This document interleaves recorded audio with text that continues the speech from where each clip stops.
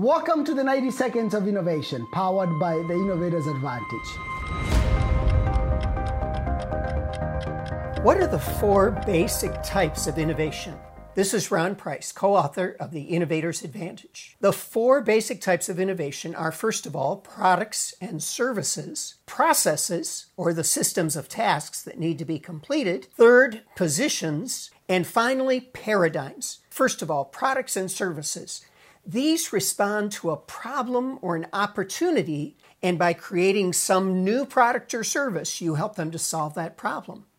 Next, processes are the systems of tasks that need to be completed, and oftentimes innovation here is iterative or incremental, or it can be disruptive by creating a whole new process to get the same result, to create the same value. The third type of innovation, positions, understanding your customers' wants and needs, their context and their constraints, and reframing your solutions to create new value for them.